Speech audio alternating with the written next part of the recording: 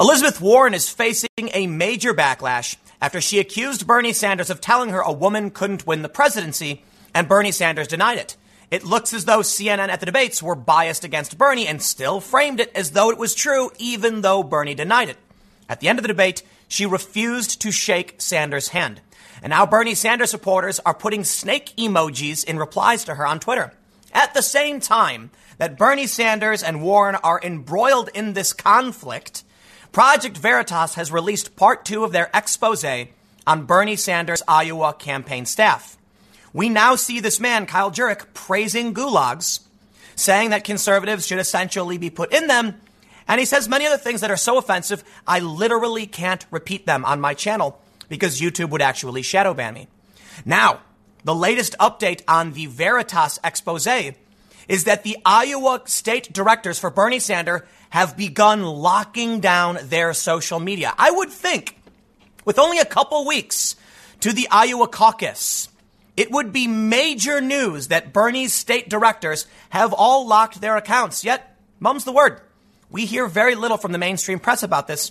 The big news, apparently, is that Bernie Sanders is sexist and that Bernie Sanders supporters are putting snake emojis into Warren's replies. And I kid you not, many of Warren's defenders are saying the snake is a biblical symbol representing the evil of women. Therefore, it proves Bernie Sanders is sexist. But here's the bigger picture. I'm going to go through these stories, but it seems that both of these things show Bernie and Warren are kind of imploding just before the Iowa caucus. And the current polling aggregate has them neck and neck with Biden and Buttigieg in Iowa, one of the most important votes in the primary season. Whoever takes this is going to set themselves apart. And as we know, many people like to vote based on who they think is going to win. They will vote for the person they think is the winner. So here's what I'm going to do. I first want to talk about what's going on with Project Veritas because we do now have a statement published by one of the Iowa campaign staffers for Bernie Sanders in relation to what's going on, it would seem, with Project Veritas. I want to show you what's going on with Bernie supporters and Warren, and then it appears the consensus, or at least many people are saying, this is the Democrats kind of burning themselves out. Both Bernie and Warren supporters know this scandal is going to hurt both of their campaigns at one of the most crucial times. Now, there's a big conspiracy theory that Nancy Pelosi's impeachment was timed to hurt Bernie Sanders. Well, it's going to hurt Warren, Sanders, and Klobuchar, so we'll address that. But first, I want to show you this from James O'Keefe. Before we get started with that, head over to timcast.com/donate if you would like to support my work. There's a PayPal option, a crypto option, a physical address, but of course, the best thing you can do, share this video. The algorithm on YouTube is unkind. They've changed it so that my channel struggles to grow and many others. It's not just moderates or conservatives. It also includes some progressives. YouTube apparently is trying to shut down these kinds of channels. If you like the work that I do, all you got to do is just share this. If you're on Facebook, hit the share button, share the link on Facebook or Twitter or wherever else. It really does help the channel grow. Let's take a look at this tweet from James O'Keefe of Project Veritas. He says, breaking. Iowa Bernie Sanders state directors all locking their accounts. IA political director Oliver Hidwo.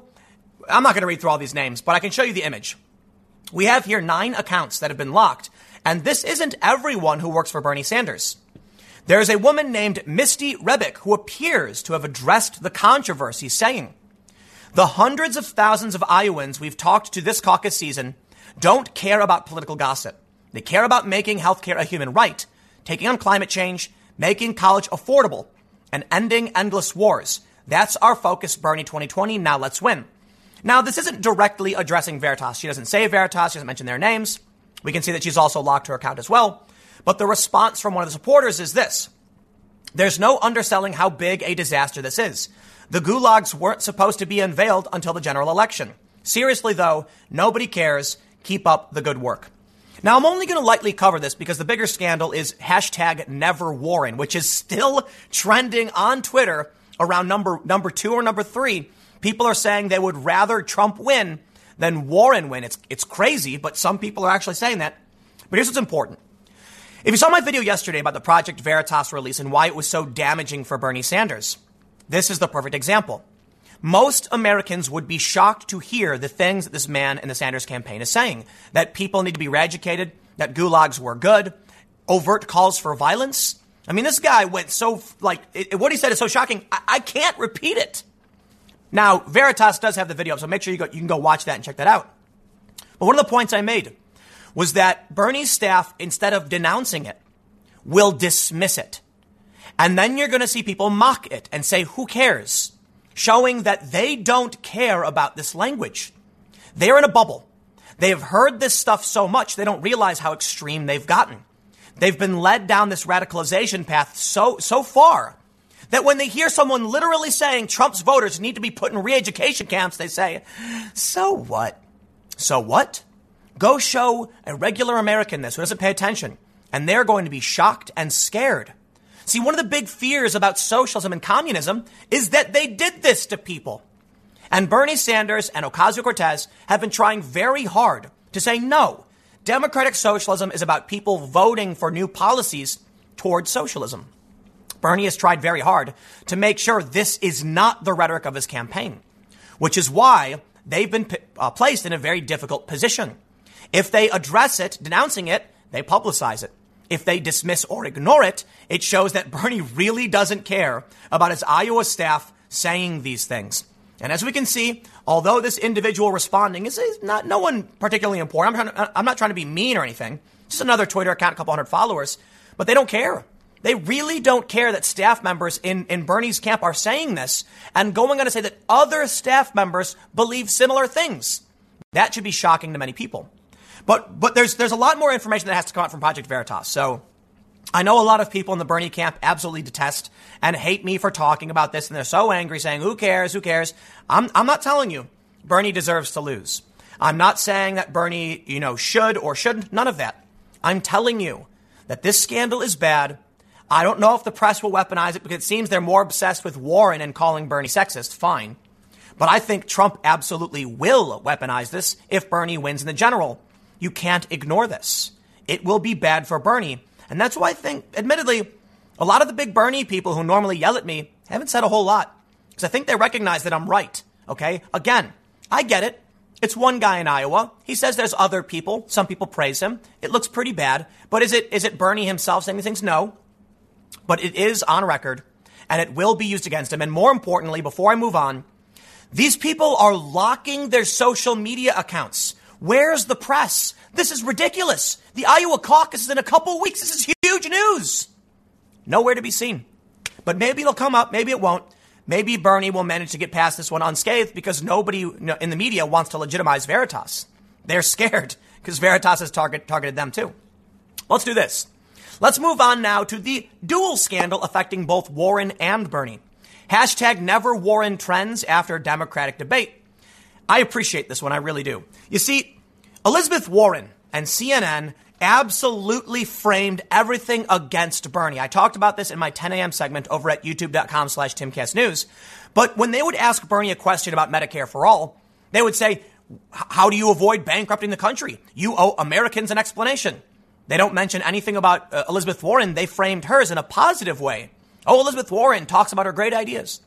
When it came to the sexism scandal in question, which is probably fake and very few actually believe, that Bernie would have told Elizabeth Warren a woman can't win, CNN actually asks Bernie Sanders, so you're saying you've never said this? And Bernie's like, that's correct. And the woman goes, okay, Warren, how did you feel when Bernie told you a woman couldn't win? And people laugh in the crowd because it was so insane. Even MSNBC's Michael Brzezinski said, wait. He just told you he denied it. And then you turn and ask the question, ignoring what he just said. So this really made Bernie's fans angry. It made me angry. I'm pretty sure it made a lot of Trump supporters angry too. CNN's brazen bias against Bernie Sanders. I would be willing to place a hard bet that many Trump supporters, conservatives, would rather win a fair fight against Bernie's ideas than see the media rig the system. More importantly, I think there's kind of there's kind of an anger by proxy here. So many Trump supporters have seen CNN smear the president that when they see it happening again overtly to Bernie Sanders, they get angry about it too. Shocked. And there's a meme now, this was Jack Posobiec, Trump supporter, showing the black and white hands grasping, saying Bernie supporters, Trump supporters, CNN is trash. Right now, there's another major trend on Twitter. CNN is garbage. Well, surprise, surprise. Let's read a little bit of the context from The Hill, and then I want to get to the next bit. So it wasn't just this bias from the media, but Warren refusing to shake Bernie's hand. And now we've got this. I want to show you this before we can dive in. All of the snake emojis are being sent to Warren, and here's the big update. I know I talked about this earlier. People are saying the snake is the biblical symbol of the evil of women, therefore it proves his fans are sexist. I'm not kidding. I'm not kidding. It's that absurd. Let's read a little bit. A spat between Sanders and Warren over whether Sanders said he believed a woman could not be elected president spilled onto Twitter after Tuesday's Democratic primary debate in Iowa, causing the hashtag #NeverWarren to trend in the top 3 on Twitter in the United States. The trending topic comes after Sanders and Warren publicly disagreed over whether Sanders had made the remark. We know all this. So I think that's, for the most part, I'm not going to read through everything everyone's saying. That's the gist of the story. But I will tell you, out of the thousands of tweets I've seen, there have been many people saying they're not going to vote for Warren if she gets the nomination. And a lot of people are saying vote blue no matter who. There's some people saying if you're willing to not vote at all because Warren got the nomination, then you're basically voting for Trump. And this has caused an even bigger rift where Bernie Sanders supporters, who, remember, Bernie or bust was big. 12 to 18%, depending on the data you're looking at, of Bernie supporters actually voted for Trump. Many of them didn't vote. They're angry now saying, no, I will not vote blue no matter who. Elizabeth Warren is a snake, and I will not vote for her if she gets the nomination. I'll tell you this. Many Yang supporters have said Yang or bust, Bernie or bust. Biden supporters will probably vote for whoever, because that's kind of like vanilla ice cream when it comes to the Democratic debates, or the Democratic option. And Pete Buttigieg, too. But when it comes to Warren, when it comes to mostly Bernie, Yang, and Tulsi, their supporters are diehards. I mean, look, I really like Andrew Yang. I think he's a great dude. I'm not going to vote unless it's Yang. And they already kept him out of this debate, so let's take a look at this story from BuzzFeed. Bernie Sanders' very online fans are filling Elizabeth Warren's Twitter mention with snakes. Long brewing frustration with Warren among Sanders' online stands has blown up this week.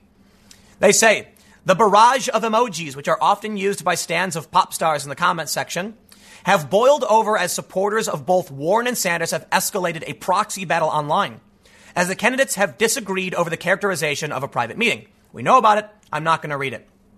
The fight between Warren and Sanders supporters has always seemed inevitable. On various platforms, leftists and Sanders supporters have criticized Warren for being a capitalist and for her health care plan, which they see as her campaign backing away from a commitment to Medicare for all. Democratic Socialists of America, which launched its own independent campaign for Sanders, told BuzzFeed News in September that it wasn't ruling out the idea of distributing materials to canvassers, pointing out the differences between the two candidates. I think for the most part, that's a story. In the lead up to the debate, Sanders supporters trended a refund Warren hashtag demanding refunds from the candidate through Act Blue, the Democratic aligned fundraising platform, and posted screenshots of emails claiming Act Blue was experiencing high volumes of refund requests from Sanders supporters who donated to Warren. It's not just Sanders supporters. These are people who supported both Sanders and Warren, now retracting their support for Warren because, look, you're going to ask me, she's lying. Warren lies all the time. Sorry, it's a fact. She lied about being a Native American, about her pregnancy, about her kids, about her job, about her school. I don't want to hear it. She's a liar. Bernie, on the other hand, between the two, she wouldn't admit in the one debate she'd raise your taxes. Bernie said, no, we're going to raise your taxes. I say, hey, that's an unpopular position. Bernie was willing to say, I'm sorry. I do not believe Warren on this one. But let's get to the main point. This feud is causing major damage to both campaigns. You know, you've got people getting refunds from Warren. She is burning herself to the ground. But here's the thing. Her polls were already tanking. She's become desperate. What we're seeing here is Democratic crabs in a barrel. You ever hear the saying? Basically, you put a bunch of crabs in a barrel or a bucket or whatever, and when one starts to climb out, the others grab it and pull it back in. Elizabeth Warren is sinking, and as she goes down, she latches onto Bernie with the most extreme, absurd story that, for the most part, no one cares about. Let's be honest. Does anyone really care if Bernie said this? I mean, for the most part, most people probably wouldn't believe it. Many of the establishment cronies who love, Hillary Clinton 2.0, a.k.a. Warren, will pretend to believe that Bernie would say this, and they call the Bernie bros all sorts of names, but it's just completely absurd. In the end, though, we see this. From Politico, I sort of can't believe this is happening. Young progressives mourn Bernie Warren feud. Young Democrats in Iowa fear that an unwelcome fight over sexism might end up harming both candidates. Well, you would be right. This is bad news for both. It's going to cause damage for both. Bernie's supporters are going to say no to Warren. Warren's supporters are going to say no to Bernie. They're going to drop in the polls, and it's going to prop up Buttigieg and Biden. Now, we will get to the grand Pelosi conspiracy in a little bit. I want to read a little bit of this before we get into the grand Pelosi conspiracy, which I've talked about before, but I think it's silly, and I'll tell you why, but I'll show you. They say this. The past 2 days have been building to the must-see moment now, airing live on CNN. Bernie Sanders was denying the allegation. Elizabeth Warren maintaining that he had said it, was disputing the perceived electability of Sanders and other male candidates. The only people on the stage who have won every single election that they've been in are the women, she said. As the tense exchange unfolded inside an auditorium on the campus of Drake University, the implications were manifest to the dozens of young people gathered in a college bar nearby.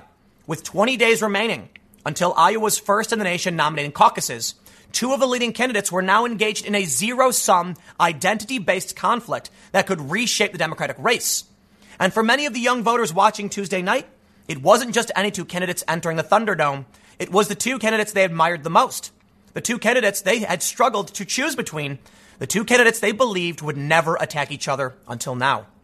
Quote, I sort of can't believe this is happening, says Nicole Margine, shaking her head between sips of a local porter. Maybe this is naive, but I was hoping they would ignore this infighting and focus on policy. Now I'm really worried. We should be building a coalition to make sure one of them gets the nomination. And instead, this is going to divide us on the left. It already did. It absolutely did. Kyle Kulinski. Oh, he's the progressive. Is he the? I don't know his channel. Kyle Kulinski is a progressive commentator on YouTube. He said that he thought Bernie would choose Warren as VP if he got the nomination, but not so much anymore. Check this out. National Review says the great progressive duel ends with both candidates throwing away their shot. They are crashing head on, but I got to tell you, I blame Elizabeth Warren for this one. What's really happening, in my opinion, is not that they're colliding. It's that Warren is grabbing the leg of Bernie as she sinks to the bottom. She is a liar. She is duplicitous. She has no idea what she's talking about half the time. And as she sinks in the polls, she grasps at the pant leg of Bernie Sanders, screeching, trying to yank him down to climb back up. It's not going to work. It's going to bring them both down.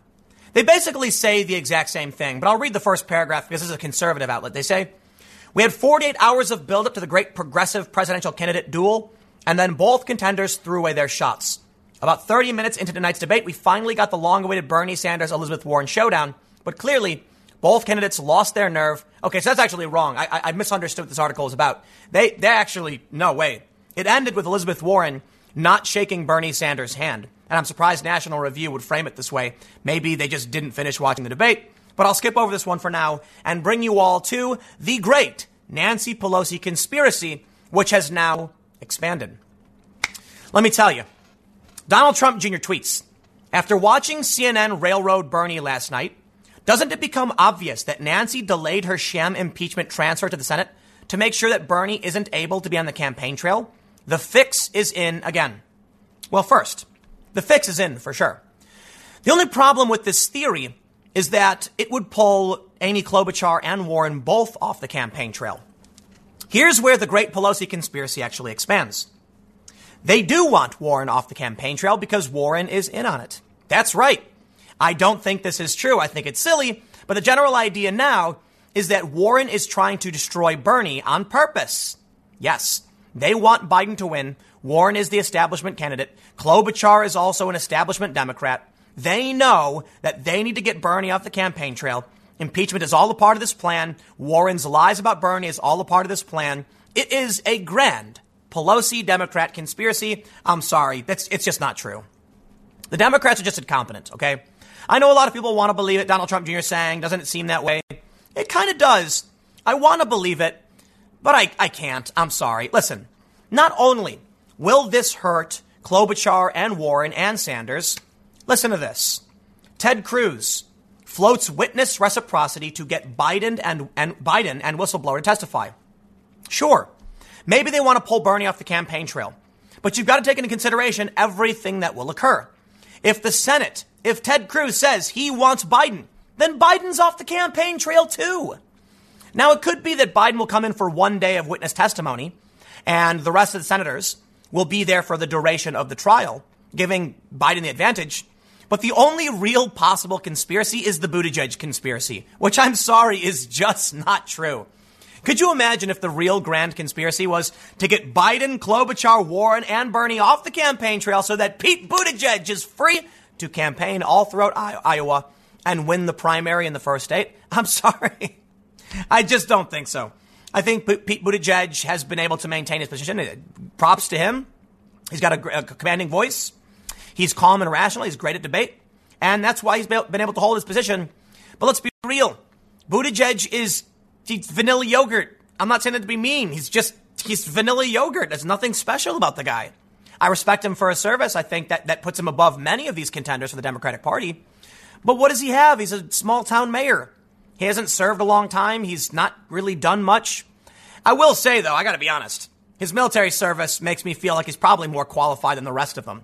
You know, I thought it was funny when during the debate, they asked the Democrats, why do you think you should be commander-in-chief? Pointing out Pete Buttigieg actually served. And no one had a real good answer. And I thought about it and I'm like, you know, the real answer the Democrats should have given is, I would defer to the advice of Pete Buttigieg, 100%.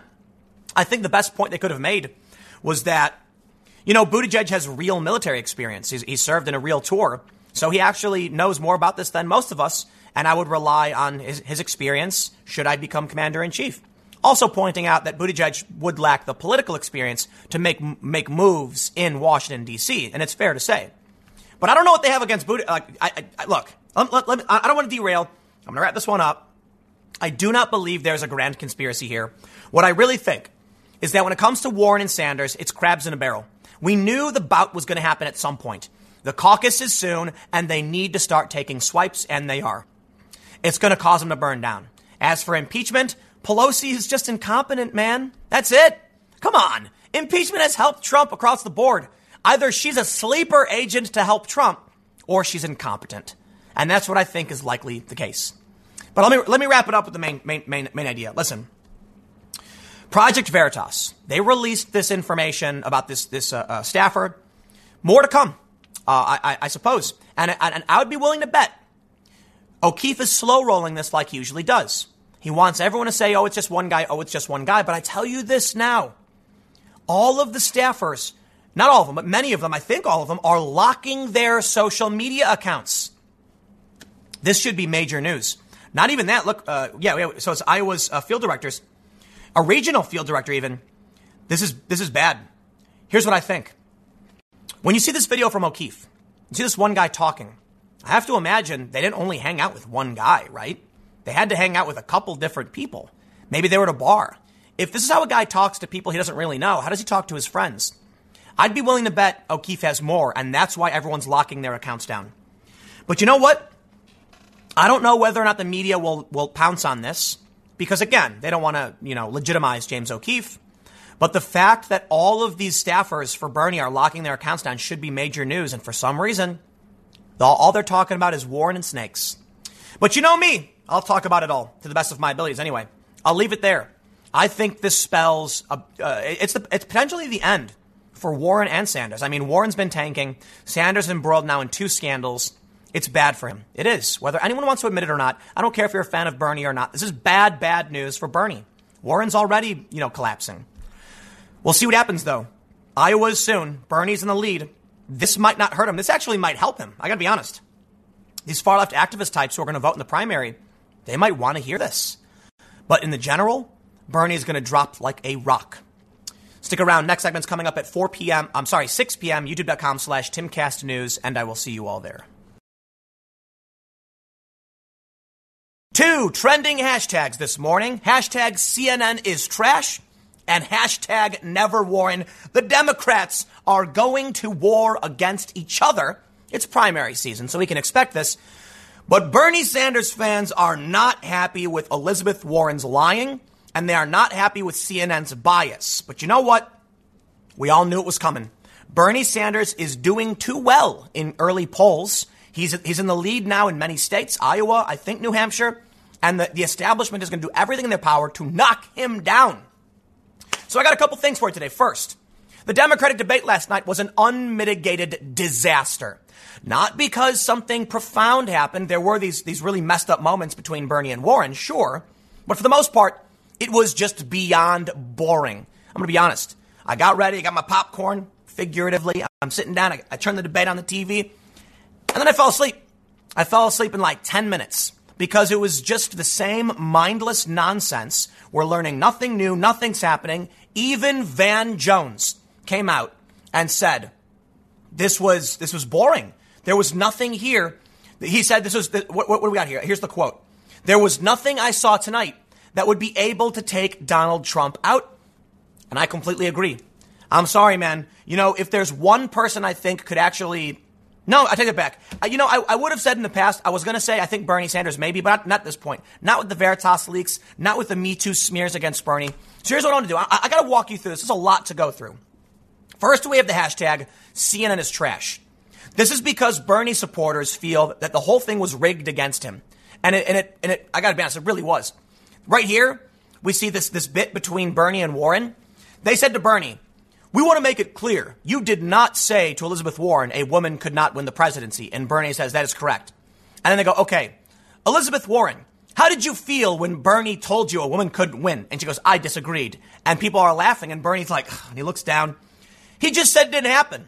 They could have framed the question much, much better. But they launched it under the implication that Bernie lied. Check out this. I got this photo of you. A photo for you, not of you. I don't know who you are. Anyway, the point is, here's the Chiron. Warren supports a new trade deal with Mexico and Canada. Why is Sanders' opposition to it wrong? Sanders' proposal would double federal spending. How will he avoid bankrupting the country? Does Sanders owe voters an explanation of how much his health care plan will cost them? Okay, the point here is that Bernie is not the only person advocating Medicare for all, but he's the only one being dragged for it. Now, I certainly think it's fair to question Bernie's policy ideas and things like that, but the way they set it up was to prop up Warren, and I will tell you why.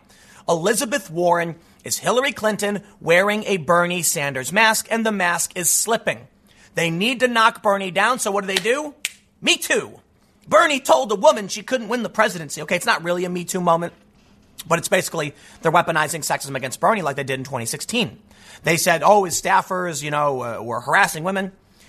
Well, I'll tell you this, man. Bernie, to a certain extent, is reaping what he has sown. Now, I think it's fair to say Bernie is not the worst of the intersectional feminists. We've certainly seen purple-haired, shaved head, morbidly obese, screeching women pounding on walls, like the most extreme case of extreme.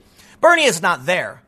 But Bernie has still played to these politics and tried to court this ideology, and now it is being weaponized against him. So, to an extent, Bernie is reaping a bit of what he has sown. He is an old white male. Did you think you were going to travel through this unscathed, Bernie? But because of Elizabeth Warren's duplicitousness, her deceit and her lies, the number two trend in the United States right now is never Warren. I agree. Warren is trash. She is awful. She is scum. Let me show you why. Not just the lies. Elizabeth Warren rejects a handshake from Bernie Sanders after CNN debate. How disgusting, man. Look, you can argue, you can debate. Welcome to politics. Some people have said, I've been seeing people say that even Trump shook Hillary Clinton's hand. I don't know if that's true. I pulled up the final debate. I don't believe they did shake hands, but a lot of people said, no, he did at some point. Well, I'm not going to compare every moment to every moment because I'm just going to leave it here. Whether or not he did or he didn't, Elizabeth Warren, when Bernie reaches his hand out to shake her hand, she snubs him. For those that are watching, I can show you this moment. Bernie's hand is out for a handshake, and what does she do? She pulls her hand away, refusing to shake it. They argue a little bit. Bernie puts his hands up and then walks away. So they're certainly arguing about what did or didn't happen. But I'll tell you this. Warren is lying. Warren is lying. Warren is lying. You know why? Because Warren is a liar. Elizabeth Warren claimed for how long that she was a Native American, put it on her little business card, that bar card, gets named the first Native American woman. She's trying to improve her chances using minority status. Liar. She took a DNA test that, blew up in her face. That was insane. But she also lied about her pregnancy and work, where her kids went to school. It is her M.O. She is Hillary Clinton wearing a Bernie mask. Now, Bernie has his faults. I disagree with Bernie in a lot of policy positions. I think Bernie pandered too much. And you know what?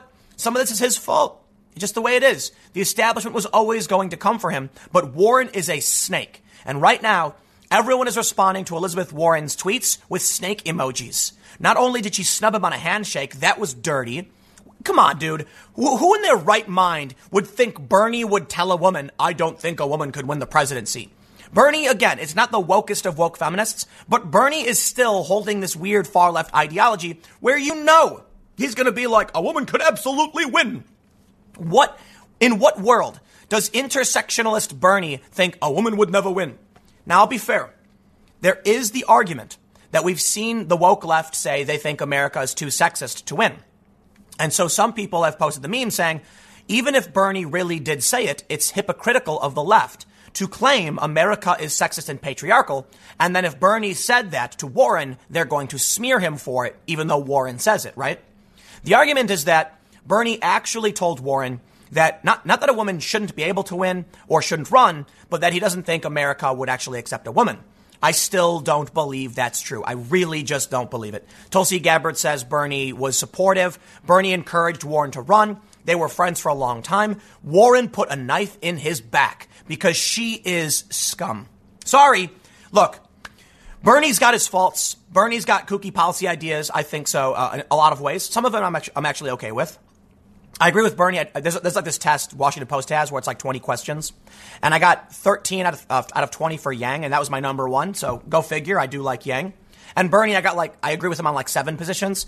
I think anybody who thinks you wouldn't agree on some things is nuts, right? Obviously, most conservatives are gonna agree with Democrats on some things. So me and Bernie, we agree on some things. We do. So, but that being said, I do think Bernie has been more honest than many politicians. Like at the other debate when he straight up said, no, we're going to raise your taxes. It's a fact. And we're going to do it to try and bring down costs.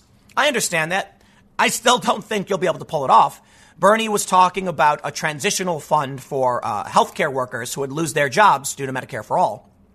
I don't think it'll work.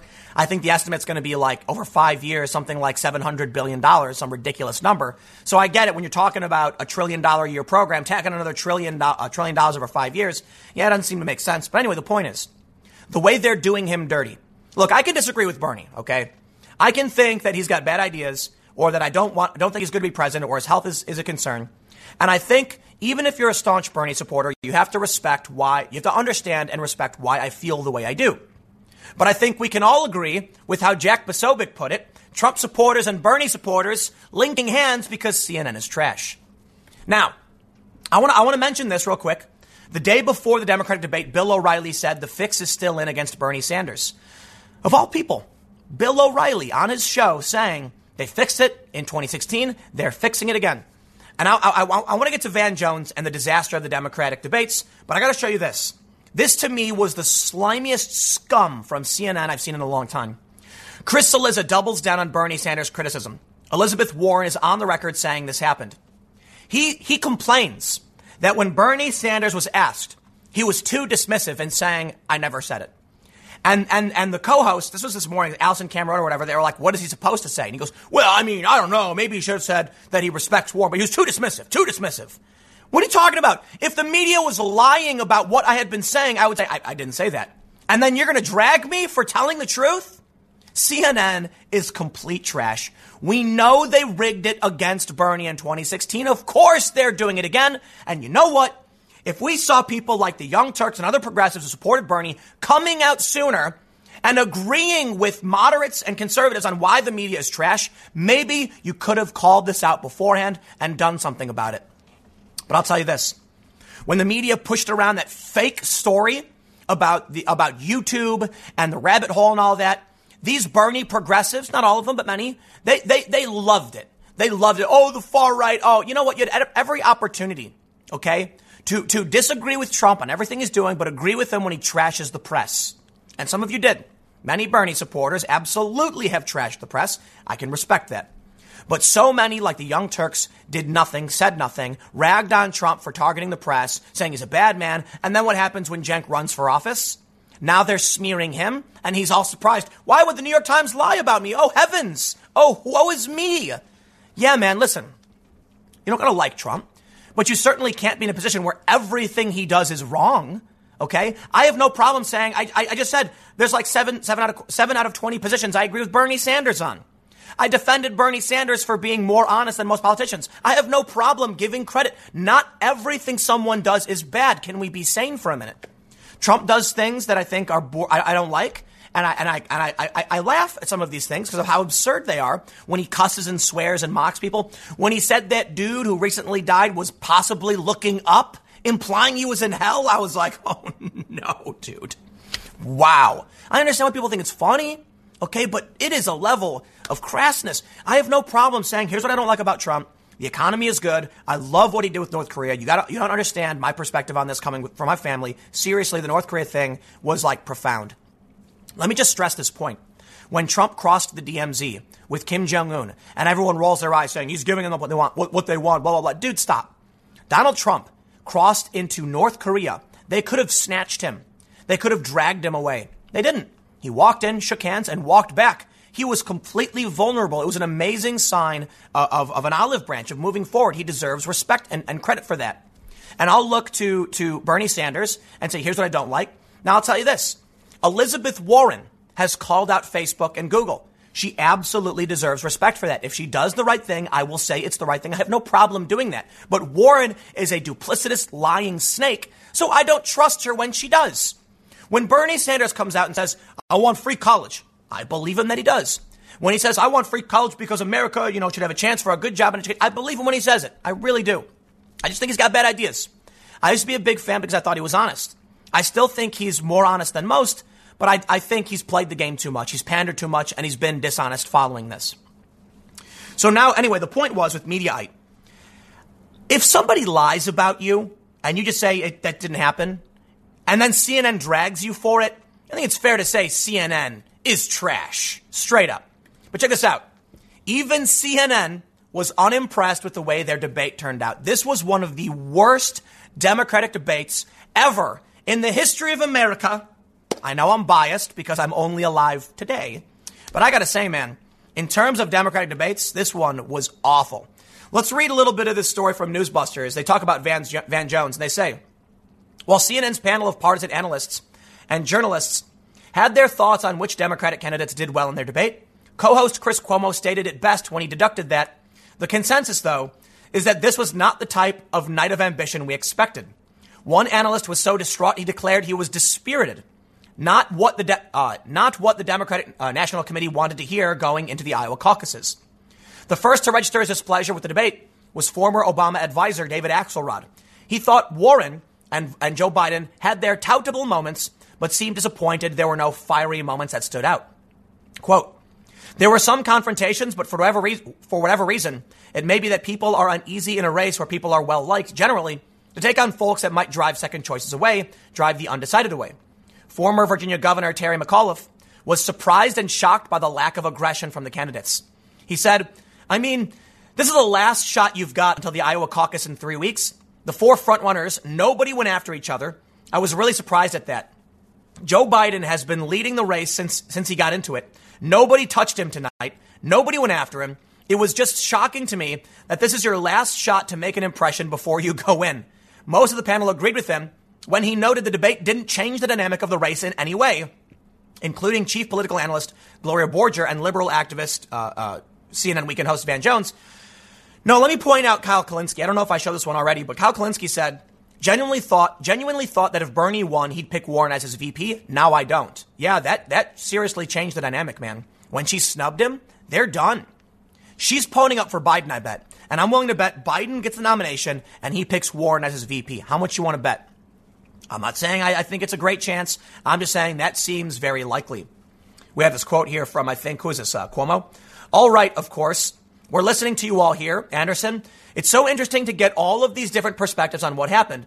I think the consensus, though, is that this was not the type of night of ambition we expected. And then we have Cuomo, I guess, going on again. Oh, no, it's Dana Bash. Was it fiery? Could you feel the crackling in here? No. I don't think anything really changed tonight in this race. And I agree that caution was the most active participant on the stage. Do you think caution will beat Donald Trump? Do you think playing it safe and being calm and passive? No way, dude. Trump called Hillary Clinton a nasty woman in the final debate. He interrupted her, and he would lean in the mic while she was talking and go, wrong, no, wrong. You think you're gonna go up against that? You have no idea. What I saw from this was dispirited. I fell asleep. I gotta be honest, I fell asleep. I fell asleep at right 10 minutes into it. I woke up during the reruns, and I'm like, whoa. I zonked out on that one, and I pulled up Twitter, and I'm like, well, there it is. That's how boring it was. I wonder if this had the worst ratings yet. I'd be willing to bet it has the worst ratings yet. Plus, no Yang, no Tulsi, no Booker. It was so dry. They really needed Yang in there, man. Even Van Jones mentioned that he was missing, Yang and Booker. I say this. The most distraught was Van Jones. As a progressive, to see those two have that level of vitriol was very dispiriting. He bemoaned when speaking of the feud between Warren and Sanders. His emotions appeared to run high as he worried that Democratic division could lead to Trump's reelection. Yup.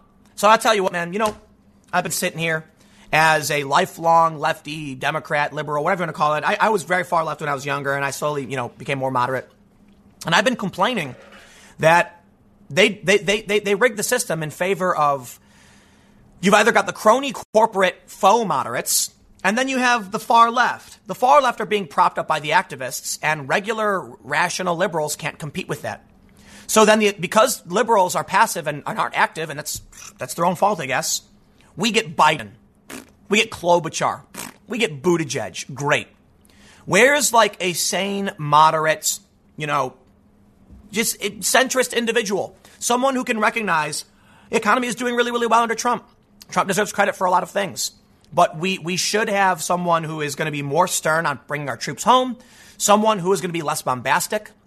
There's a lot of things I would prefer to see, but we don't get any of that. We get either faux corporate centrism or far left psychosis. And so here I am. The Democrats are fighting, and I'm proof. They really want me to appear as conservative or right wing because they don't want to admit the Democrats are falling apart. That's the fact. I voted for Obama in 2008. I didn't vote again. And I didn't vote in 2016. Will I vote in 2020? Probably not. Maybe Yang. Maybe I'll vote for Yang in the primary, but they're not going to give him the nomination. And I'm not playing games. I don't vote unless I want the person to win. I don't vote against someone. That's how I roll. And I'll tell you this. A lot of Yang supporters have straight up said on Reddit, Yang or bust. A lot of Bernie supporters are still saying Bernie or bust. In fact, they're saying hashtag never Warren. Never Warren. This is real time. It's trending. Number 2 on Twitter. Never Warren. They're saying Trump over Warren. I kid you not. What else we got here? I'm not going to read. Look. Okay, I can't show that stuff. Hopefully YouTube doesn't get mad at me. The point is, a lot of people are willing to vote for Trump if Warren gets the nomination. Here's never Warren, never the snakes who elevated Trump to begin with, Bernie or bust.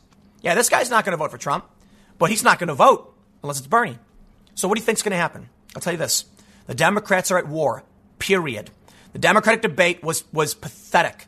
The B roster standing up with no real strength behind anything they were saying, no fire and no aggression. And now we're supposed to try and see who's going to go up against Trump. Could you imagine what's going to happen if Biden goes up against Trump? Stuttering, yammering, confused, teeth falling out. Trump will look like a giant dwarfing Joe Biden as Joe Biden struggles to speak. And Trump's going to be like, I don't even know what he's saying. What does her mum from mean? But Biden just mumbled her mum from. What does that mean? And he's going to drag him. Biden's teeth will slip. Now listen, Trump has had his gaffes. Trump, recently mispronounced words at some event. I'm not saying Trump's perfect. I'm saying Trump is aggressive. Trump is aggressive, and he is going to poke and prod at every single thing. Now, I do think Bernie has a bit of that fire in him where he could push back a bit on Trump. After seeing this, though, I'm reminded of that moment when Bernie was giving a speech and the activists took the mic from him and he just backed away and got all sad. Yeah, nah, he doesn't have it. And this is bad news for all Democrats. They don't want to accept it. I don't care. I'm willing to talk to whoever's going to listen. And I'll tell you this, the Democrats don't care. They don't care. They would rather say Tim Pool is a liar. He's just trying to pander to the right by smearing Democrats. Or I'm a disaffected liberal like many other disaffected liberals. And that's it. That I'm looking at a field of corporate nonsense, corporate faux centrism versus far left psychosis, sitting here being like, what do I get? When do I get to choose somebody? A sane, rational, moderate candidate. They don't exist. Like, look, you could theoretically argue like Klobuchar or Buttigieg, but Buttigieg is pro-Middle Eastern interventionism. I'm not going to support that. Where is the populist moderate? We have the populist right in Trump. We have the populist far left. Where's a regular old populist liberal is going to be like, yeah, the economy's pretty good, but, I think we need more environmental regulations, and Trump's been pulling back on those, and here's what we need to implement. Doesn't exist. There's nobody. You get socialism or you get nothing. I'm not going to vote for Joe Biden. Anyway, I'm going to wrap this up. You get the point. The debate, unmitigated disaster. Seriously. Don't take my word for it. Van Jones. CNN's own panel saying, oof, this was bad. It was bad. Trump's going to win. He's going to win re-election. Impeachment is nonsense. Whatever. I'll see you all in the next segment coming up at 1 p.m. on this channel. Thanks for hanging out. What would you consider to be worse? Posing with the severed head of the president or making an off-color joke? Both individuals involved apologized, and one seems to be doing a little bit better than the other, perhaps because she's begging. The people I'm talking about are Roseanne Barr and Kathy Griffin. And the story? Kathy Griffin says she begged for that You cameo, talks life after Trump photo fallout. Cancel culture is real, people. Cancer is real too, but cancel culture is real. And a lot of people lately have been trying to pretend like it isn't because Ricky Gervais and Dave Chappelle and other people have been calling it out with much fanfare. They now try to claim because they're losing it never existed in the first place. But I'll tell you this. It certainly does. And I've got a long list of people who have been canceled. I will show you. But I want to talk about Kathy Griffin for one reason. For one, I'm sure a lot of people are going to be gloating at the fact that she's begging for work while she's getting work. But this says to me something very important. Kathy Griffin did something truly disgusting and offensive. I mean, that was what CNN said. Roseanne, late at night, tweeted a stupid joke. Guess who is doing better? Now, I'll tell you this. Kathy Griffin basically lost everything. She was fired from her CNN job. She can't find work, and she's reduced to begging. Maybe the only real reason, I guess, is Roseanne doesn't beg. But it's not just that. There are many people who have been canceled who did much, much less than what Kathy Griffin did. And she seems to be kind of still making something of it. So cancel culture is real, and it primarily affects the right for the most part. Not always, as Kathy Griffin is an example of, but she seems to be doing a little better. Let's read the story. USA Today reports, if you blinked, you may have missed Kathy Griffin's cameo on Netflix's You. But as the industry saying goes, there are no small parts, only small actors. I never understood what that really means. What, like physically small? I have no idea. Griffin played herself on the show and was tasked with giving a speech at a pivotal moment. Griffin's cameo lasted approximately 90 seconds, but the actress, who said she had a rough time in Hollywood since she posed with a fake severed Trump head in 2017, feels her bit part only happened because she was persistent. I straight up was just begging for 5 lines on something that would be seen by people that had nothing to do with Trump, nothing that was controversial, Griffin told USA Today in a phone interview. You showrunner Greg Berlanti called me up. He was so nice. He said, he's a gay guy. He said, Kathy, after all you've done for the community all these decades, I'm happy to do this for you. Griffin, who said she is no longer represented by an agent, has taken to trying to secure roles by contacting executive producers and showrunners on social media via direct messages. Oof, that is not a good look. I'm certainly learning how to do more things, as they say in-house. And it's one of the things that I've become proactive about after the Trump scandal. But it's kind of like Hollywood feels like I have something that they're going to catch. People don't want to get Kathy Griffined. Yes, it's called you posed with a picture of the president's head covered in blood. And most people were kind of like, ooh, you're gross. Listen, for the most part, the left doesn't know when they go too far. With Kathy Griffin, they kind of realized she went too far. And there is a hard line being drawn now around you. The problem with cancel culture is that, Roseanne Barr being offensive should not have warranted her being excised from the industry, especially when she had a hit show. It was a bad joke. And many people said it could have been a learning moment where she said, I didn't realize, and we have to understand that sometimes we don't realize how damaging what we say can be. Because there's a big difference between a stupid joke that's offensive and what Kathy Griffin did. I will also say, however, While I certainly respect Kathy Griffin's right to free speech within reason, what she did resulted in her being investigated by the government because, let's be honest, man, there are boundaries, okay? Yes, everyone knows freedom of speech doesn't mean freedom from consequence. No one is arguing that Kathy Griffin should be allowed to do what she did. Actually, I take that back. To a certain degree, yes. The challenge is where the line really is. It's hard to know where the line is between an actual threat and just tasteless art. I don't think Kathy Griffin should be really seen as someone who's threatening the president. It was just disgusting what she did. There have been people who have overtly called for violence who have not been punished in any way. But I'll tell you this. When it comes to celebrity, when it comes to acting, when it comes to Hollywood, they want you because you sell something, okay? Your brand represents something. They say, oh, look at this person. People will watch because of the actor. They want to put an A-lister in a movie so the A-lister can sell the movie. Marvel pays notoriously low because they know the Marvel movies will do well no matter who the star is. So Kathy Griffin, the real issue is that you've toxified your brand. And I could argue the same thing is true to a certain extent with Roseanne. But look, Kathy Griffin, she just got work. They want to say on the set, Griffin was welcomed by cast and was given some creative liberty with her lines. It was a day where I got to be on Planet Normal, Griffin said. It was such a fantastic gift. If there's anything the past few years have taught Griffin, it's the ins and outs of her First Amendment rights. That's why she still speaks out against Trump. I'm not going to stop. I'm not going to back down from this president or this administration one bit, and they know it. Griffin said that she's been advocating for roles in part because she didn't want people of color, the LGBTQ community, and young women to see her disappear from the limelight. Why? You're pulling the intersectional line, but you are a white cis woman. Why should any of them care about you? Or at least the intersectional feminists, why should they care about you? Between her cameo on You and her surprise wedding to Randy Bick, I don't know why that matters. New Year's Eve has a certain significance for me. Let's face it, it's kind of bittersweet. She was fired from CNN because of the photo shoot. Randy actually had the idea. He said, what if we did it like basically, I don't care about her getting married. Okay, the point is, I'll move on from this. I think I made my point.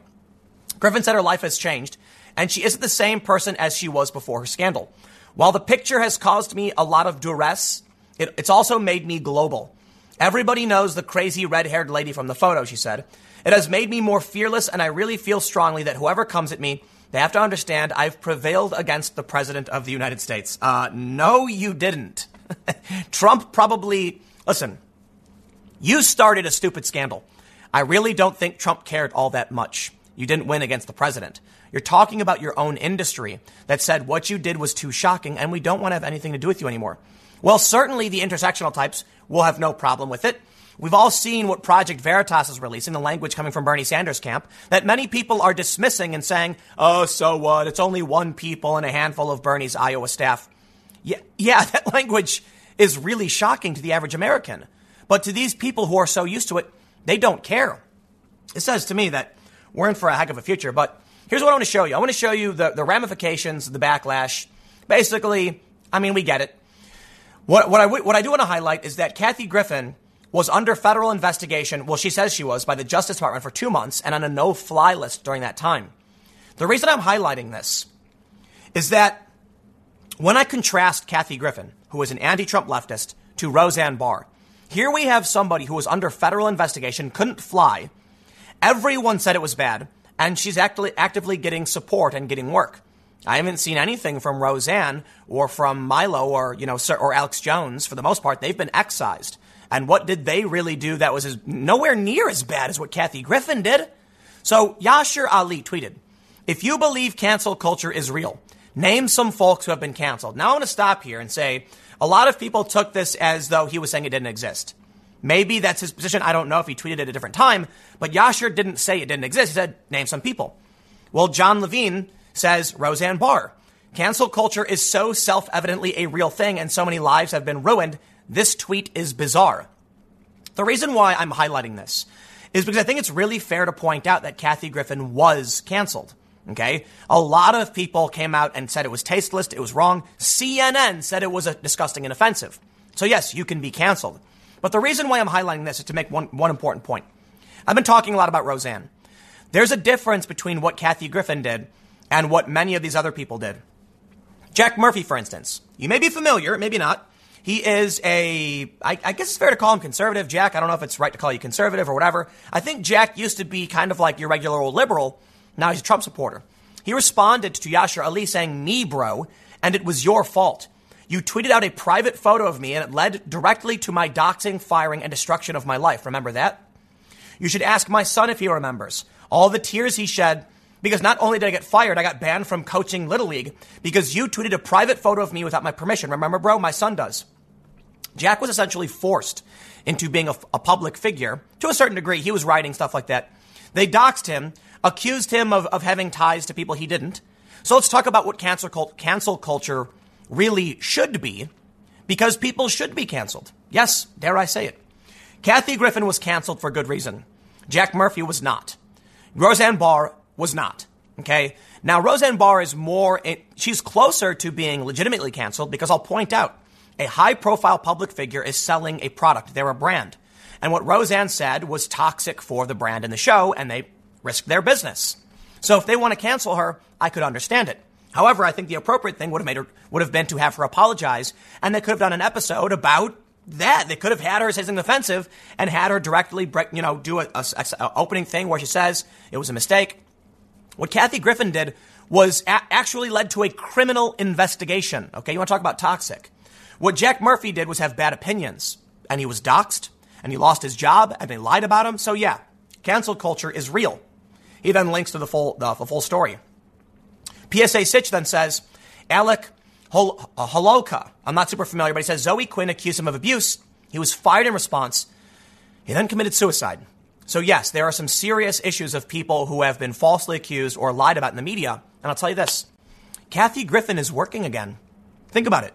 Think about Jack Murphy getting fired because of his bad opinions because they lied about him. Think about Kathy Griffin choosing to post that photo, being under criminal investigation, being put on a no-fly list, and then her friends being like, I'll do this for you. Yes, because we can see where the line is. To the mainstream media, if you step over the right side of that line even a little bit, you're gone. But what about someone like, Kathy Griffin, who went so far past the line, even CNN said, yikes, and fired her?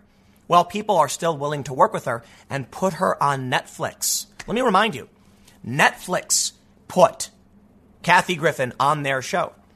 Now, I'm all for forgiveness, I'll be honest. I think if Kathy Griffin wants to apologize and they want to give her work again, I think she should absolutely be allowed to come back and work.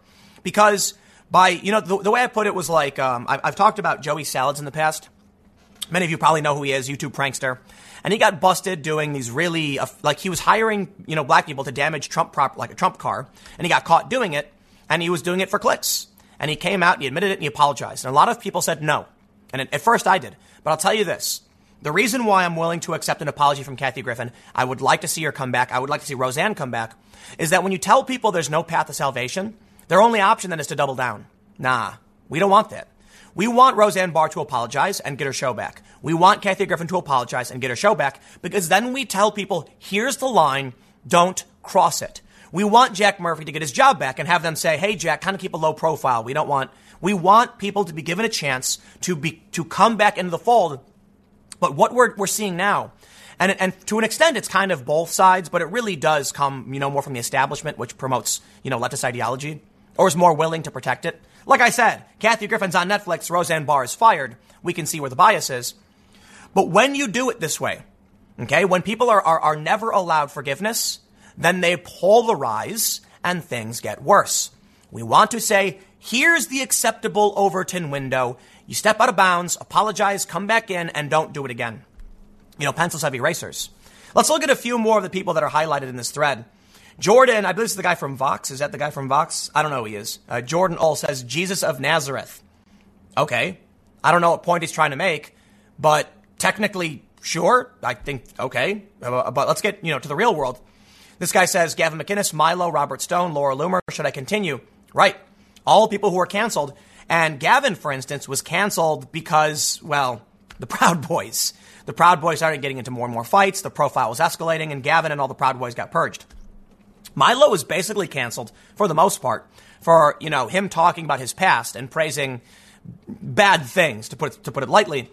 Robert Stone, I'm not familiar with who that is. Laura Loomer was canceled, for the most part, because she challenged a politician. I don't care if her opinion was offensive. I don't care if you don't like her opinion. You can say all the worst things in the world you want about her, but she was canceled for criticizing a politician. That, to me, is freaky. Granted, look, Laura Loomer was canceled in other places for other offensive statements, but she really got the axe after she criticized Ilhan Omar. Someone says Kathy Griffin. And this is where I'll probably wrap it up here and get to the point, but I'll mention a little bit about social media censorship.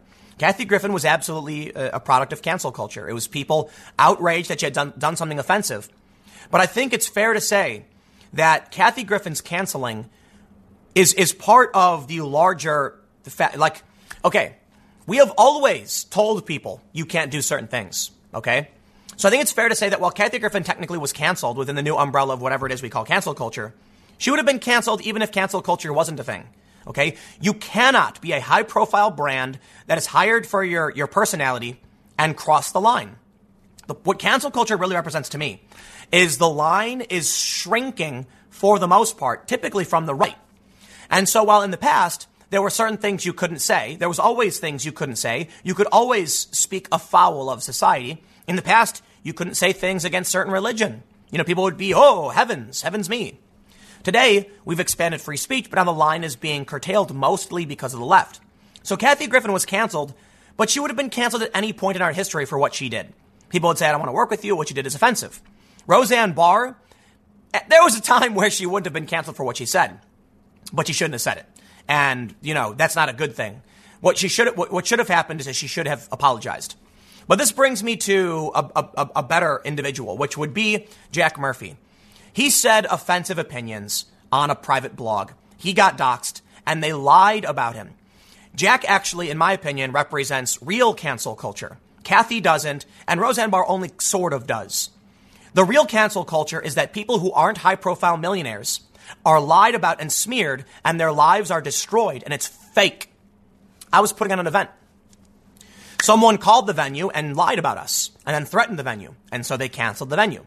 I wouldn't say that's me being canceled because it was an event, and the event still went on somewhere else.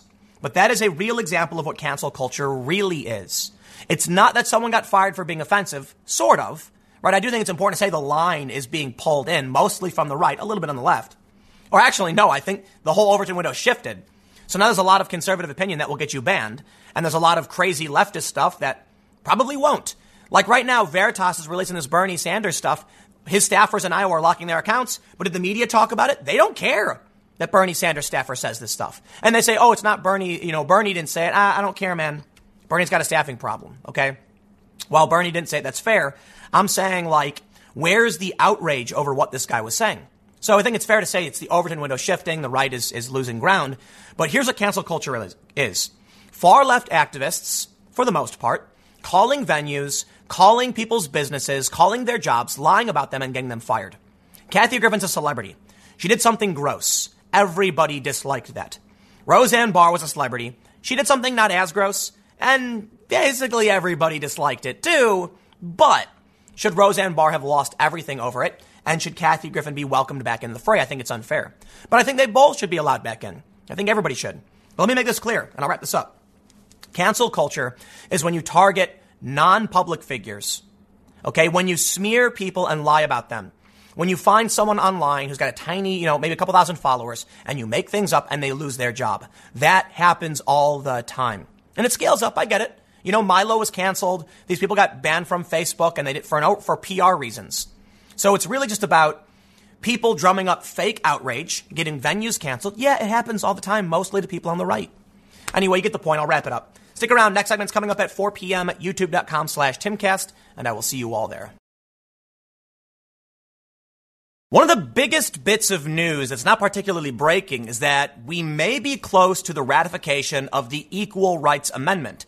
It's essentially an amendment to the Constitution that says you can't take issues of sex into, you can't discriminate on the basis of sex. I'll read you the actual language here. But there's a bit of a controversy going on right now. For the most part, probably not going to happen. So let me explain.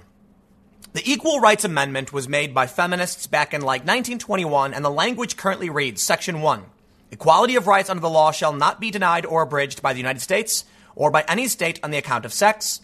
The Congress shall have the power to enforce by appropriate legislation the provisions of this article, The amendment shall take effect 2 years after the date of ratification. I'm sorry, it was proposed in 1923, not 21, known as the Lucretia Mott Amendment. Here's the thing.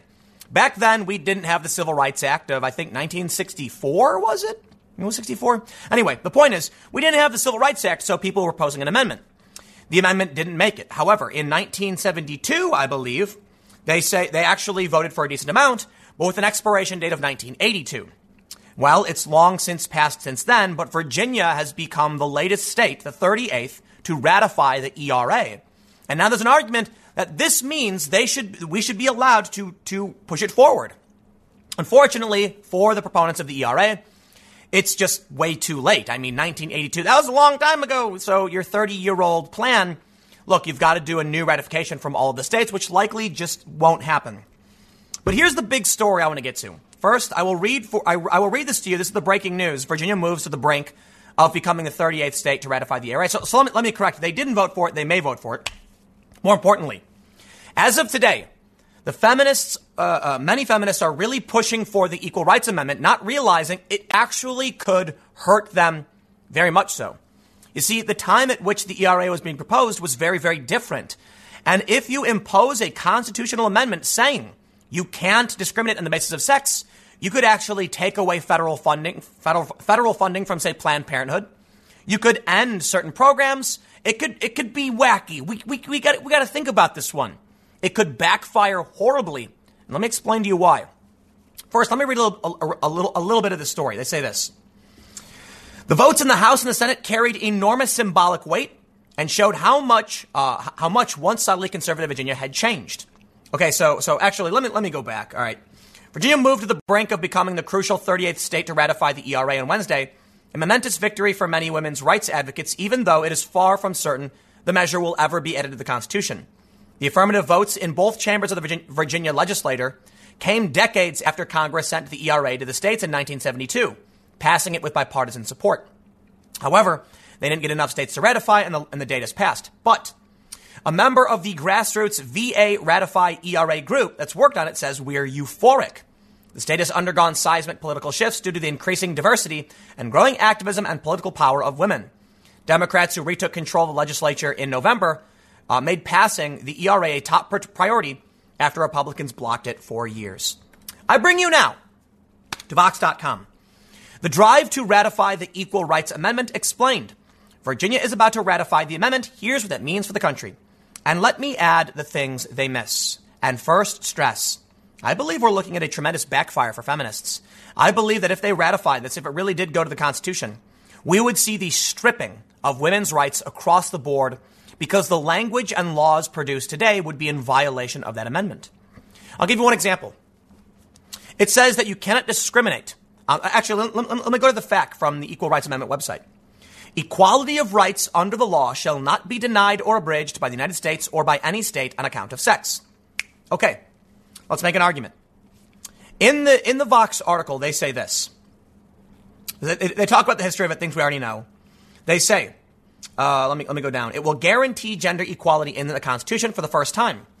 There are laws in the books that ban sex discrimination in some arenas. The Equal Pay Act, for example, requires that men and women get equal pay for equal work. But Foy noted, laws can be changed just as easily as legislators change their minds. A constitutional amendment is more permanent. Moreover, an amendment would give people more tools when they challenge discriminatory laws or practices in court. Federal courts have interpreted the Equal Protection Clause of the 14th Amendment as conferring some protection against sex discrimination, Martin said. But adding an explicit ban on such discrimination in the Constitution would likely force courts to take the issue more seriously. People could use the ERA to challenge anything from unequal pay to restrictions on abortion, Martin said. And it wouldn't just affect women's rights. By banning discrimination on the basis of sex, it could implicitly prohibit discrimination on the basis of sexual orientation and gender identity as well, offering protections to gay and trans people regardless of gender. Full stop. It could do the exact opposite. Let me tell you this. The government funds certain programs. If the government was only funding a program for women, would that be discrimination on the basis of sex? Technically, no, up until a man says, I would like those same programs. If the government does not offer it to both sexes, it would be discrimination. So I'll give you a better example. There was a recent ruling. I don't have the details pulled up, but there was a ruling that said it's not discrimination to have a woman's only course if a man's only course of equal, weight was offered. So if you did a woman in science special event, that's not discrimination if you also have a men in science special event, because men and women both have the opportunity to attend a special event.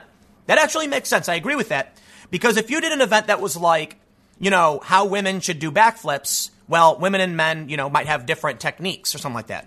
In which case, make sure both sexes have access to a program for learning backflips, but being trained by people who could tell a woman or a man how to do it, because men and women are physically different. But here's the problem. They say restrictions on abortion.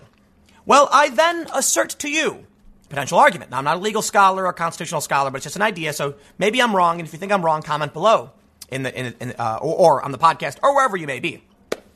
Restrictions on abortion. Okay. Well, the federal government provides funding to certain organizations, say Planned Parenthood, for instance. I know there was a big thing recently. They lost a lot of funding. Well, let's just say this. There has been, my understanding is there's been a law stopping the federal government from funding abortion for a long time. But women's services in general, if they do not provide comparable services to men or can't, then could you argue that's discrimination? I think there's a potential. I mean, you could argue it, absolutely. Would you win? I don't know. But I'll put it this way. If they offered breast cancer screenings to women, would they then have to also offer breast cancer screenings to men? And if they said, we could, but it's not a mammogram or something because men don't have, developed breast tissue like women, would it then be discriminatory for the government to fund a program only for women? The answer is, well, you could argue it. I don't know how the courts would rule. The court might rule that women are biologically different. But that brings me to the trans question. And therein lies the big problem. The answer is, this could upend the legal precedent and system as we know it and backfire horribly. They say you can't discriminate. Well, actually, let me get the language of the amendment as best I can. Equality of rights under the law shall not be denied or abridged by the United States or by any state on the account of sex. Well, equality of rights. The way I would interpret this, not as, I'm not a judge or a legal scholar, is that there can't be a law specifically referencing only one sex because that would be abridging the rights of some one person. Could you then even have, bills protecting women? Could you then even have programs for women at colleges? If you had get women to, join STEM, you'd have to have a get men to join STEM too. Now, it's entirely possible because of the 1964, I believe it's 64, Civil Rights Act, you can already do these things, and nobody really has. So we'll see what happens. But I would put it this way. First, the most important thing I wanted to bring up with the segment is, I know it's probably boring. I know probably most people probably don't care. Whatever. I think it's really interesting, and I've been wanting to talk about the ERA for a while because we've been getting to this point where Virginia now swinging blue means this might be ratified. But there are a lot of laws that we don't know how they will be affected if this amendment comes into play. Some people might actually say that, there are certain laws specifically designed for women in the case of, like assault, and it shouldn't be that way. And a lot of people, both, left and right, agree it shouldn't either. But we're going to see a lot of dramatic changes. Is it even legal to have different bathrooms? For the most part, many places, no, because of trans rights bills. Well, this might actually result in lawsuits against that. like you can't have a bathroom for, gender. Like, people are going to argue crazy things. I'll put it that way. Some people say it's simply just going to be redundant, that we already have the 1964 Civil Rights Act. All this will do is stand behind it. It won't really change much. But it also means you need to consider in many jurisdictions, this could open the door for a stronger argument from, say, men's rights activists or from, contrarians who want to challenge grants programs that benefit women. If there's a scholarship for women, gone. You can't discriminate on the basis of sex. They do say, however, it's the denial of rights. So you could theoretically be arguing if they tax both men and women and use that to fund women, they are granting women a right to an access to resources they don't grant to men. The point is, I think this is redundant and I don't think we need it. My understanding is the Constitution doesn't actually even talk about men or women for the most part. I don't think it mentions anything like this. It talks about people in general. And I'm not sure if they say the word man or not. But I know there's all men are created equal. I think it's the Declaration of Independence or whatever. I think the general idea back then was that man was referring to humans. But look, I'll put it this way. We don't know what's going to happen, but it will be largely chaotic so long as people want it to be. But I want to end with one more important thing. Things might really, really change. January 2nd, poll shows Biden is the only Democrat who would defeat Trump in Virginia. Now, Virginia flipped blue, but there's a lot of polls coming out saying it's going to revert back. There were too many people who sat out. People don't pay attention to these elections. The activists took over, and now all these 2A proponents are freaking out. Yeah, well, you got to get up and vote, and so this is going to wake people up. We'll see what happens. It's not the biggest story in the world. Whatever. I just wanted to talk about it. But I got a couple more stories that I think are more interesting related to Virginia. One more, and I will see you all in the next segment in a few minutes. Virginia has proposed some sweeping gun legislation that has many people furious. And I don't know what the last count is, but the last I heard it was like 95 counties in Virginia declaring themselves Second Amendment sanctuary. So I got a couple gun stories for you. This may be one of the funniest, but really one of the most interesting things I've heard in a long time. West Virginia lawmakers invite Virginia counties fed up with gun control to secede and join West Virginia. Could you imagine if Virginia became a small urban pocket around D.C. and West Virginia absorbed 80% of Virginia into one super state? Likely not going to happen because Virginia won't allow it. But hey, man, we're heading for a major, major culture clash in Virginia with these new gun laws. So I got another story about the AR-15 I might get to, but I want to read you this one. And if we have time, I'll go to the next one. It's actually interesting. I'll mention it now. It turns out the AR-15 may be immune to gun control thanks to a random quirk. Basically, by selling it part by part, you can't regulate it. I guess I got to change the law. But let's read this first story. They're both from Pluralist.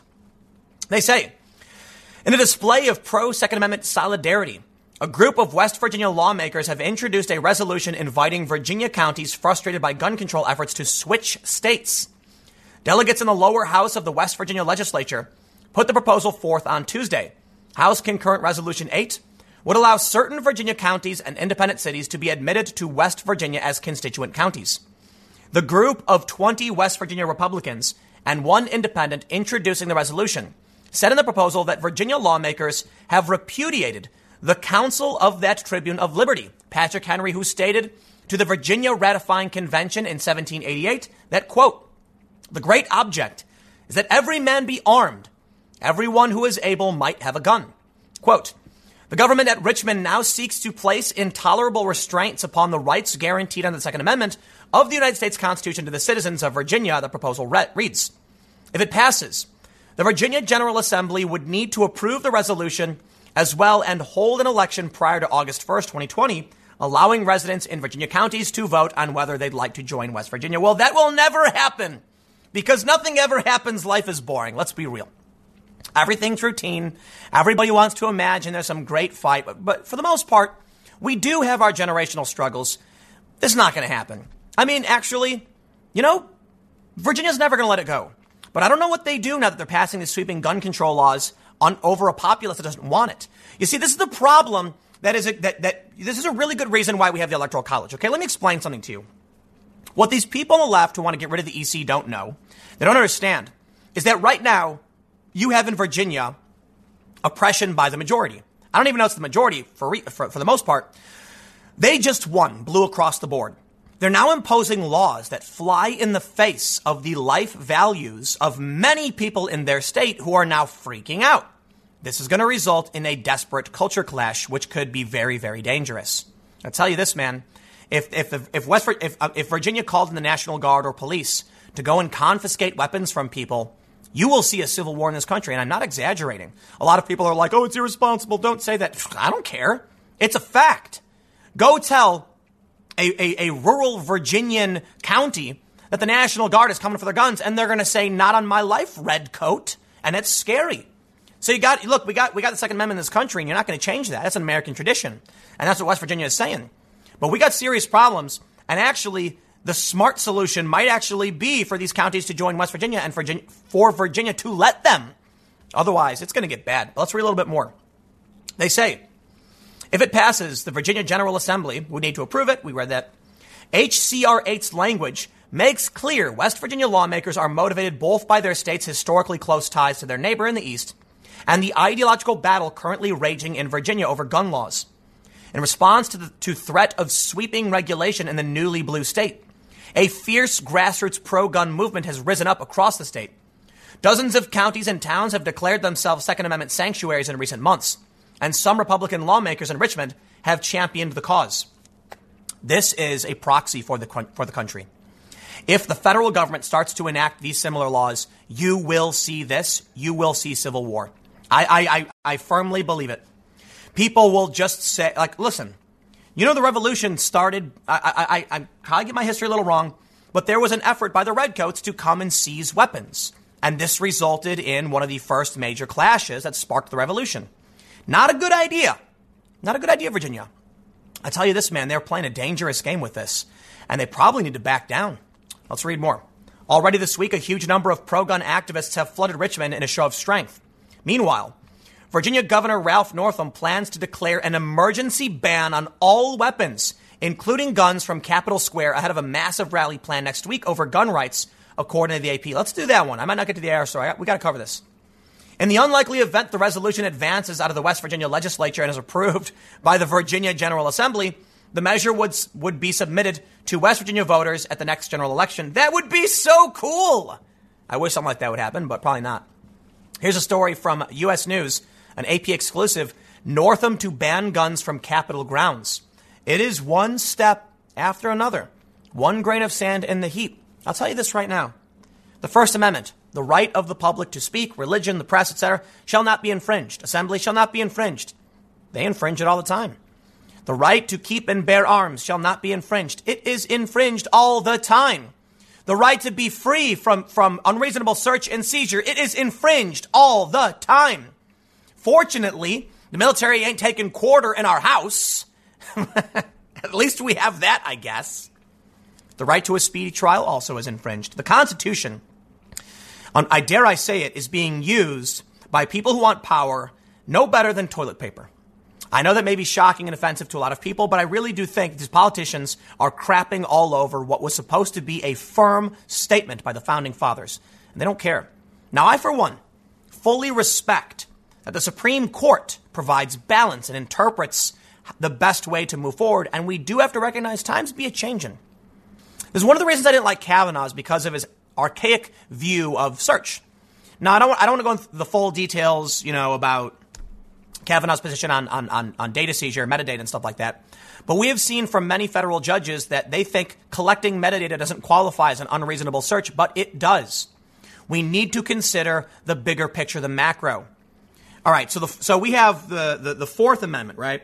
We're not supposed to be searched for no reason. Back then, all it really was, if you're carrying stuff they can't come up to without probable cause. I respect that. But now we have metadata. Little tidbits that we leave a digital trail. On their own, don't tell you much. Together, tell you literally everything. And the government collects that. Or they were for a long time. It's been, there's been some changes. It's the violation of the Constitution. It just keeps going, right? While I can certainly respect some slight limitations on speech, like incitement to violence, my understanding is that the fire in a theater thing no longer was repealed, or, however, ruled against. This argument that you can't yell fire in a crowded theater, apparently now you can. Yeah, that was a short-lived thing. It was a mistake, apparently. Incitement to violence I can understand. There's a difference between your right to freely express yourself and telling people to go commit crimes. But there absolutely are some First Amendment absolutists. I think it's a bigger question of what the founding fathers had in mind for the amendments. And I think it's fair to say the founding fathers had in mind for the Second Amendment something very simply. It's not about, in my opinion, stopping a tyrannical government. I've heard a lot of people say, Dave Chappelle, for instance, said the Second Amendment is there in case the first one doesn't work out. This idea that if we're all armed, the government can never take over is true. There can never be a tyrannical takeover of government. But I believe the true intent was that we could never be invaded, foreign or domestic. The idea that if there's a gun behind every blade of grass, you ain't never coming in our country. You can try. It ain't going to work. And I'll tell you this. People talk about, you're not going to stop the government or a foreign invader who's got Scud missiles and fighter jets. And the response is simple. You can't occupy a street corner and imprison people using a fighter jet or a Scud missile. Sorry, not going to work. You can hurt people and break things. But what you need to control any country or territory is an individual carrying a weapon. That individual must take the actions necessary to occupy a space. America learned this the hard way in Vietnam and in Afghanistan. So there's a reason why we have the Second Amendment. Now, I am not a staunch to a, gun nut or anything like that. I've been thinking about this for a while, though, when it comes to gun rights. And I think the challenge we have right now is, well, I'm actually in favor of not restriction, but some type of like registration regulation. Some people have argued that if I got to register my gun, you got to register your speech. Yeah, I get the point, but I disagree. I understand why there's concern about the government having access, knowing everybody who's got a weapon. And I think it could be a slippery slope. But I think, I've been thinking about it, and I think we need less restriction and more knowledge. I think we'd be better off as a country if we had people register their weapons and we had no restrictions on those weapons. Straight up. Well, I shouldn't say no restrictions, but less. So I think the problem is across the country, we have different laws for different places. I think we got to have a major national reform. I think we need to stick true to the Constitution. Unless you want to ratify it and amend the Constitution, you have to allow people to own weapons, even if you don't like it. However, the Constitution says nothing about whether or not people need to register those weapons. I think the real compromise is a law-abiding gun owner has nothing to worry about if they have a serial number on their weapon and the local, police know who has what weapons. I'll tell you this. If you're concerned about them coming and rounding everybody up, it won't matter if everybody can be armed and armed to the teeth. But it will be good when someone goes to commit a crime or people recognize, this person committed a violent crime. We also know he happens to have these weapons. All right. So here's the point. I'm not super concerned about a government takeover. The cops can know who's armed if everybody's armed. You ain't going to do anything about it. You can legally serve, right? So I think ultimately the challenge is right now, we don't really have a unified goal in how to deal with this. And the left seems to think banning it will work when it will not, and it will spark chaos and revolt. So I don't know, man. I'm not a gun person. I guess I'll put it this way. I'm sure many of you are going to respond with exactly why you think it's a bad idea. And I respect that 100% because I recognize one of the main reasons I don't, for the most part, get involved in a lot of this stuff is because I'm not an expert. How insane is it that you have people trying to ban weapons? They don't even know what the weapons are. They're like, we're going to ban fully semi-automatic weapons. And I'm like, you're nuts. You're talking about nonsense. You know what? I'll tell you this. I propose we start telling all the Democrats to ban fully semi-automatic weapons. I really think we should ban all fully semi-automatic weapons. You know why? Because then we'll be basically dangling the keys over here. They'll go chase a thing that literally makes no sense and doesn't exist. And quite literally, there is no fully semi-automatic weapon. So if they're so content on banning things they don't know about, just give them something to ban that they don't understand, and then we can go mind our own business. For me, I'm probably not going to buy a gun. I don't care to. I'm not a gun person. But I think the bigger challenge is not about the gun argument. It's about the Constitution argument. So I'll leave it at this. As far as I'm concerned, I would like to see some gun control measures, but I recognize until the Constitution is amended, you can't do it. So I'll accept that one. I don't know, man. Whatever. I'll leave it there. Stick around. I got one more segment coming up in just a few minutes, and I will see you all shortly. From the post-millennial, snitches get riches. University rewards student callouts with cash. Sort of. It sounds like they're hiring people to be like culture minders. This is one of the creepiest, most Orwellian things I've heard in a long time. But let's read, and then I've got more alarming and bad news for all of y'all. Students can now get paid to snitch on their peers at the University of Sheffield. The students will earn £9.34 an hour to be race equality champions. Ooh, you get to be a champion. You know, in the past, to be a champion, you had to actually win the tournament. But I guess now it's just a title awarded to anybody who wants to be a race equality champion. And their training for the work will include teaching them how to lead healthy conversations on racism, microaggressions, and how to deal with those peers who commit infractions. Hours range from 2 to 9 hours per week, like any part-time work-study job. But Sheffield University's foray into snitch culture sounds alarm bells. Here's a tweet from Konstantin Kaisen. I don't know who that is. They say, students at Sheffield University are being paid £9.34 per hour to report on their fellow students. This is tremendous progress. As in the Soviet Union, these roles were unpaid. That's true. Snitch on your neighbor and you got nothing. But they got taken to the gulag. Following a report from the Equality and Human Rights Commission that cautioned about the common occurrence of racism for some students on campus, The university decided to combat the problem by weaponizing other students. 20 lucky kids will get this job, and it's probable that plenty more would have done it for free, as have their authoritarian forebears. Toby Young tweeting, why pay them? The little woke Nazis will do it for free. We have this here. It says, Happy New Year. The University of Sheffield is to pay students to tackle so-called microaggressions. So do you know what a microaggression is? Basically, like, if I'm walking down the street and you're a lady and you, like, clutch your purse, that's a microaggression. If I'm walking down the street and you see me and you cross the street, microaggression. That means you're a bigot, and I should report you, and I'll get paid to do it. Let's read on. This new job, such as it is rightfully being hailed as completely authoritarian and crazy. Anyone who has studied 20th century history knows that the worst dictators and totalitarians of that era counted on citizens to report one another under threat of punishment if they did not. Citizens in the Soviet Union, Germany, China, Spain, and other nations with brutal, paranoid leaders impressed upon their citizens how important it was that they rat out their friends, family, and coworkers. Now that the trend has some, now that trend has some to the ultimate allied nation has come. Sorry. Copy editor, guys. The students who take these jobs will undoubtedly think they are doing the right thing in carrying out their duties, but in trying to overcome racism, they're dividing them further. We have this tweet here from Andrew Doyle, who is the man behind Titanium McGrath, the famous parody account. Sheffield University is paying students to spy on their peers and report microaggressions. One example they give is, quote, why are you searching for things to be offended about? Oh, jeez. Creepy. Given this sinister Stasi-like initiative, that's a very good question. Let me tell you a story. A long time ago, it probably still exists. There's a service that pays you to write down license plate numbers. It's one of the creepiest things I'd ever heard. But it was about 8 or so years ago. It was going around on Facebook where they were saying you get paid something like, I don't know how it worked, but it's like $1 or a quarter for every license plate you write down.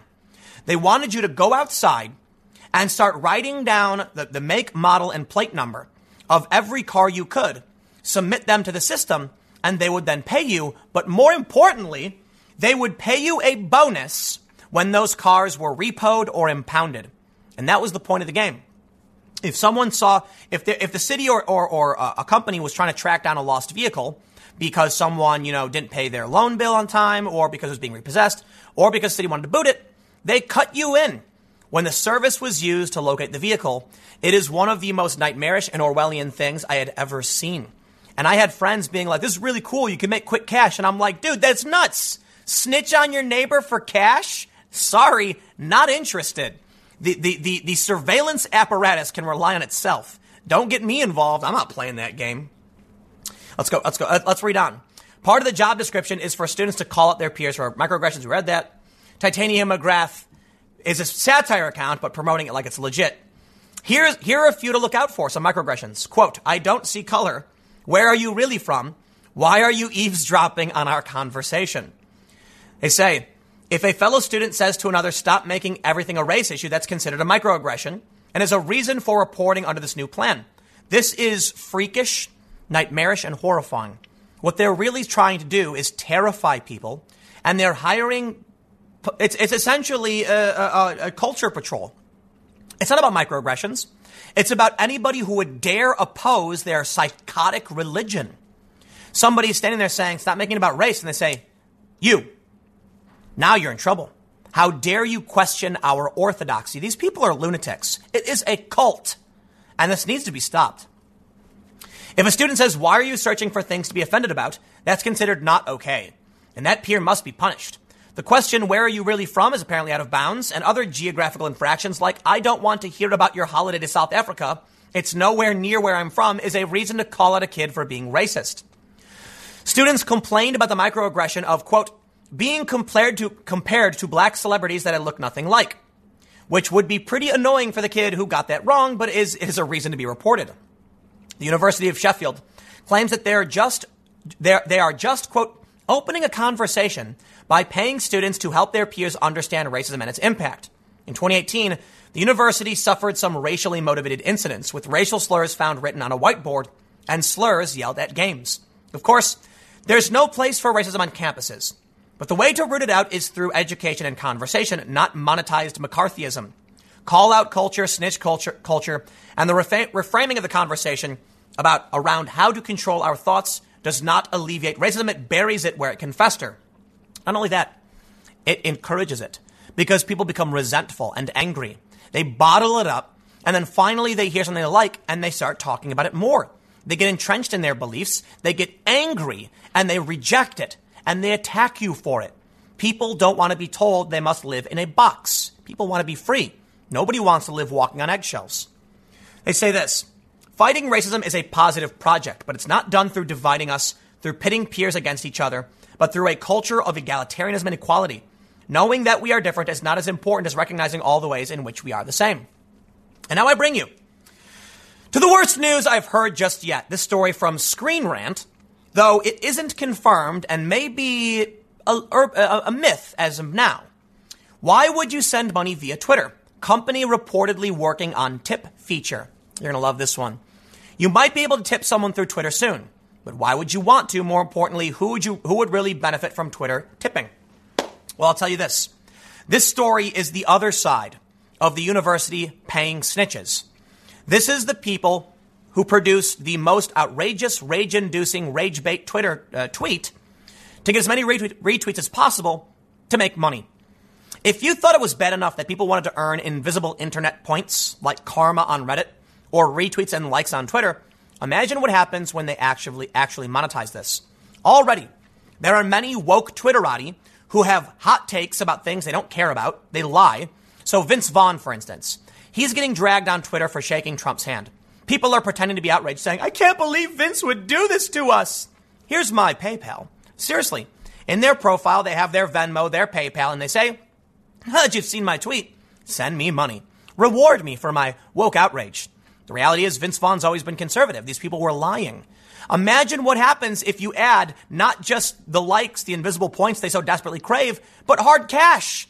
We're going to create an economy based on being insane and outraged all the time. So you've got people marching around a university, snitching on you for cash, and then going on Twitter and telling everybody, hoping the retweets get them more cash. They say Twitter is a great place for sharing your thoughts, and it now looks like you might be able to share your wealth on the social media site soon. Although it remains to be seen why you would want to in the first place. Twitter is a service that's constantly in flux, with the team always looking for new ways in which users can engage with each other. In some cases, new features can actually slow down the rate of engagement, as is the case with one of the latest features that allows users to control who can respond to their tweets. However, the suggestion the company might soon let you send money over a tweet seems like it might be a step too far, albeit one that would appear to be in line with current trends. You know, Facebook and I don't think I need to. Well, I can read a little bit more. They say a recent report suggests Twitter is working on implementing a new payment feature to let people send money to each other.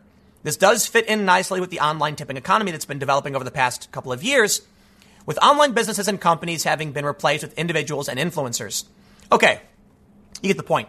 I'm going to keep this one short. We'll wrap it up. They say Twitter tipping is probably not a good idea, but I don't care. I'm just going to tell you what I think. I think people are going to start posting insane, outrageous fake news. They're going to tweet lies and out-of-context clips because they're hoping to make money. Twitter is bad enough because it incentivizes this behavior. We don't need to encourage more of it by telling people you can now press a button on a tweet to give them cash. In the end, we are building a culture that is going to be nightmarishly dystopian, and we're already living in it. Social media is censoring people. The left is now praising big corporations. The Democratic primaries are rigged. We get it. And now you have a university paying people to snitch. And now you have potentially Twitter saying we want to monetarily incentivize your woke outrage. Welcome to the future. I'll leave it there. Stick around. Next segment's coming up tomorrow at 10 a.m. Podcast every day at 6:30 p.m. And I will see you all then.